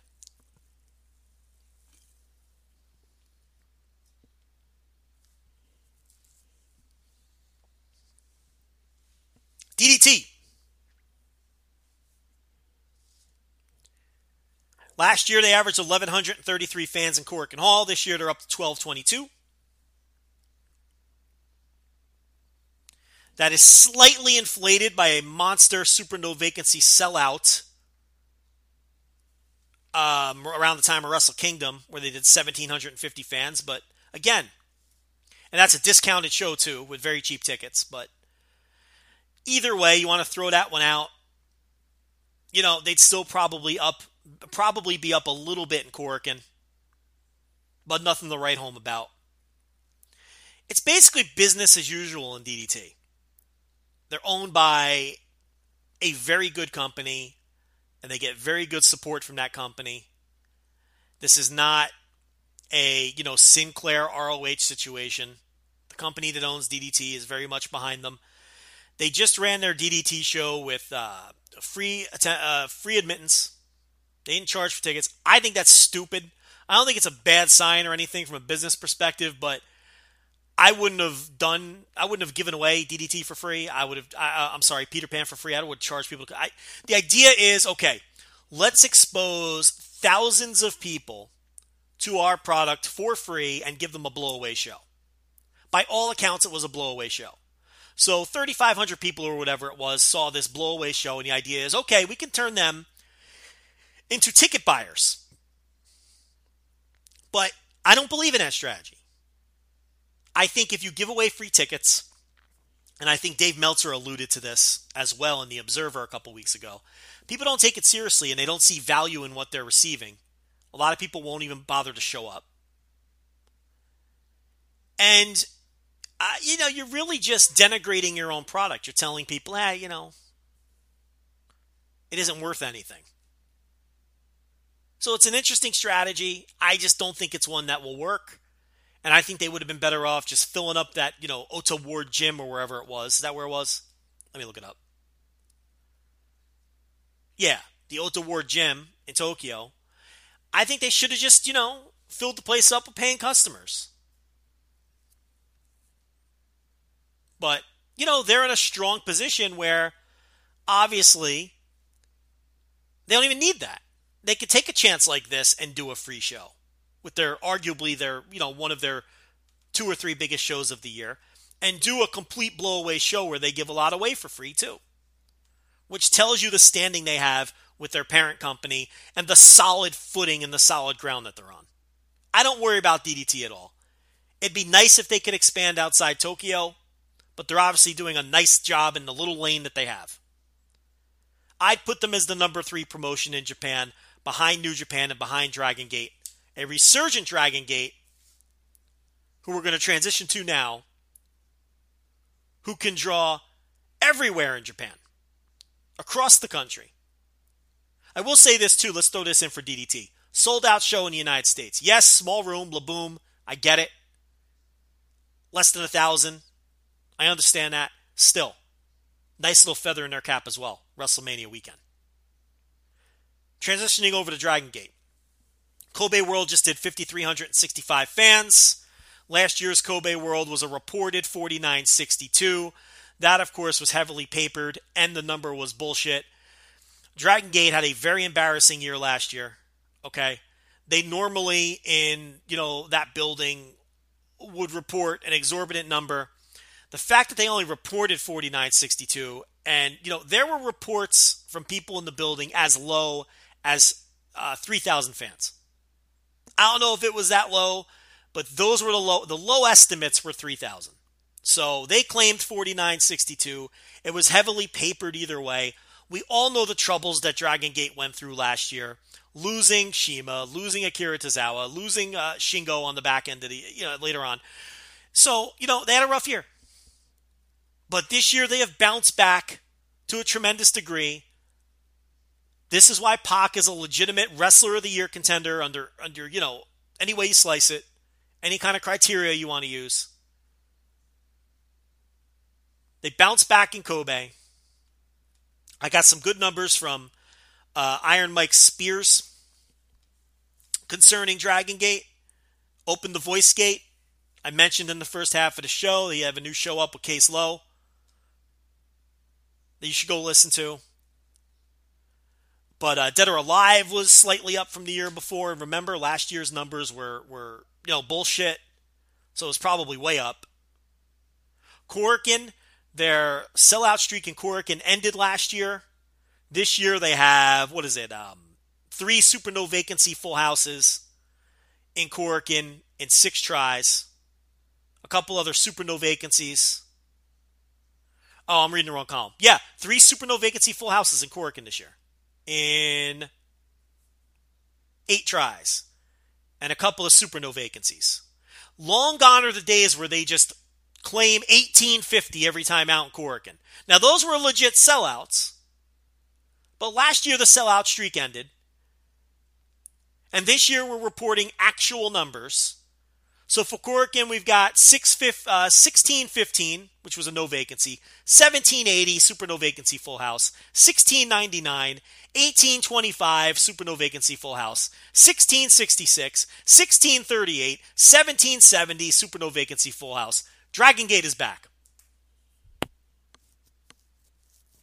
And you can compare those Korakuen numbers to the other companies we talked about. They're smoking them. They're smoking everybody. And they're right there with New Japan.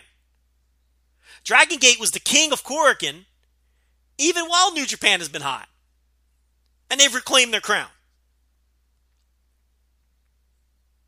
So I don't understand the argument that DDT is the number 2 in Japan. It doesn't add up for me. Dragon Gate smokes them in Korakuen, and they can draw all over the country, as opposed to just Tokyo. So my firm standings are New Japan, Dragon Gate, DDT.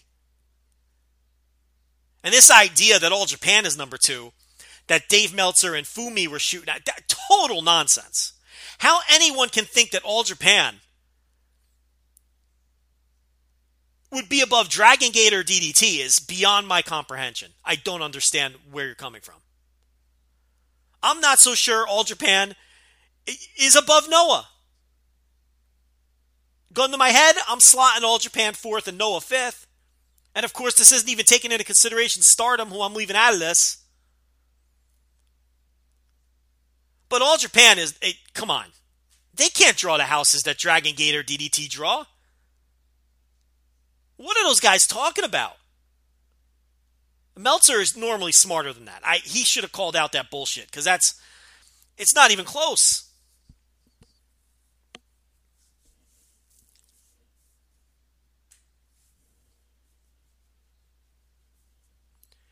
Dragon Gate and Osaka 2, as I noted earlier when we talked about All Japan, they do true super no vacancies in Osaka 2. They did an 1,133 house in March. They did 930 fans in January. They routinely do over 800 in Osaka 2.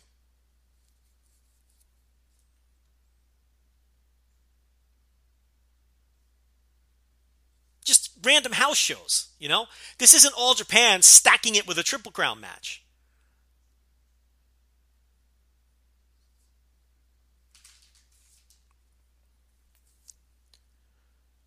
So, I mean, you know, to me, Dragon Gate's all the way back. Well, not quite all the way back, but Dragon Gate is almost all the way back.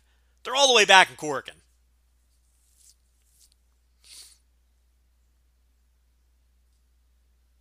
They got a Super No Vacancy full house in February and, the Hakata Star Lanes, the last show. Special circumstances there, but hey, listen, it counts. Just like the Motorist Insurance Group and Brick Street Insurance have come together to create a better one-stop shop for agents and policyholders, encircling you with coverage at every step in life's journey. We are now Encova Insurance.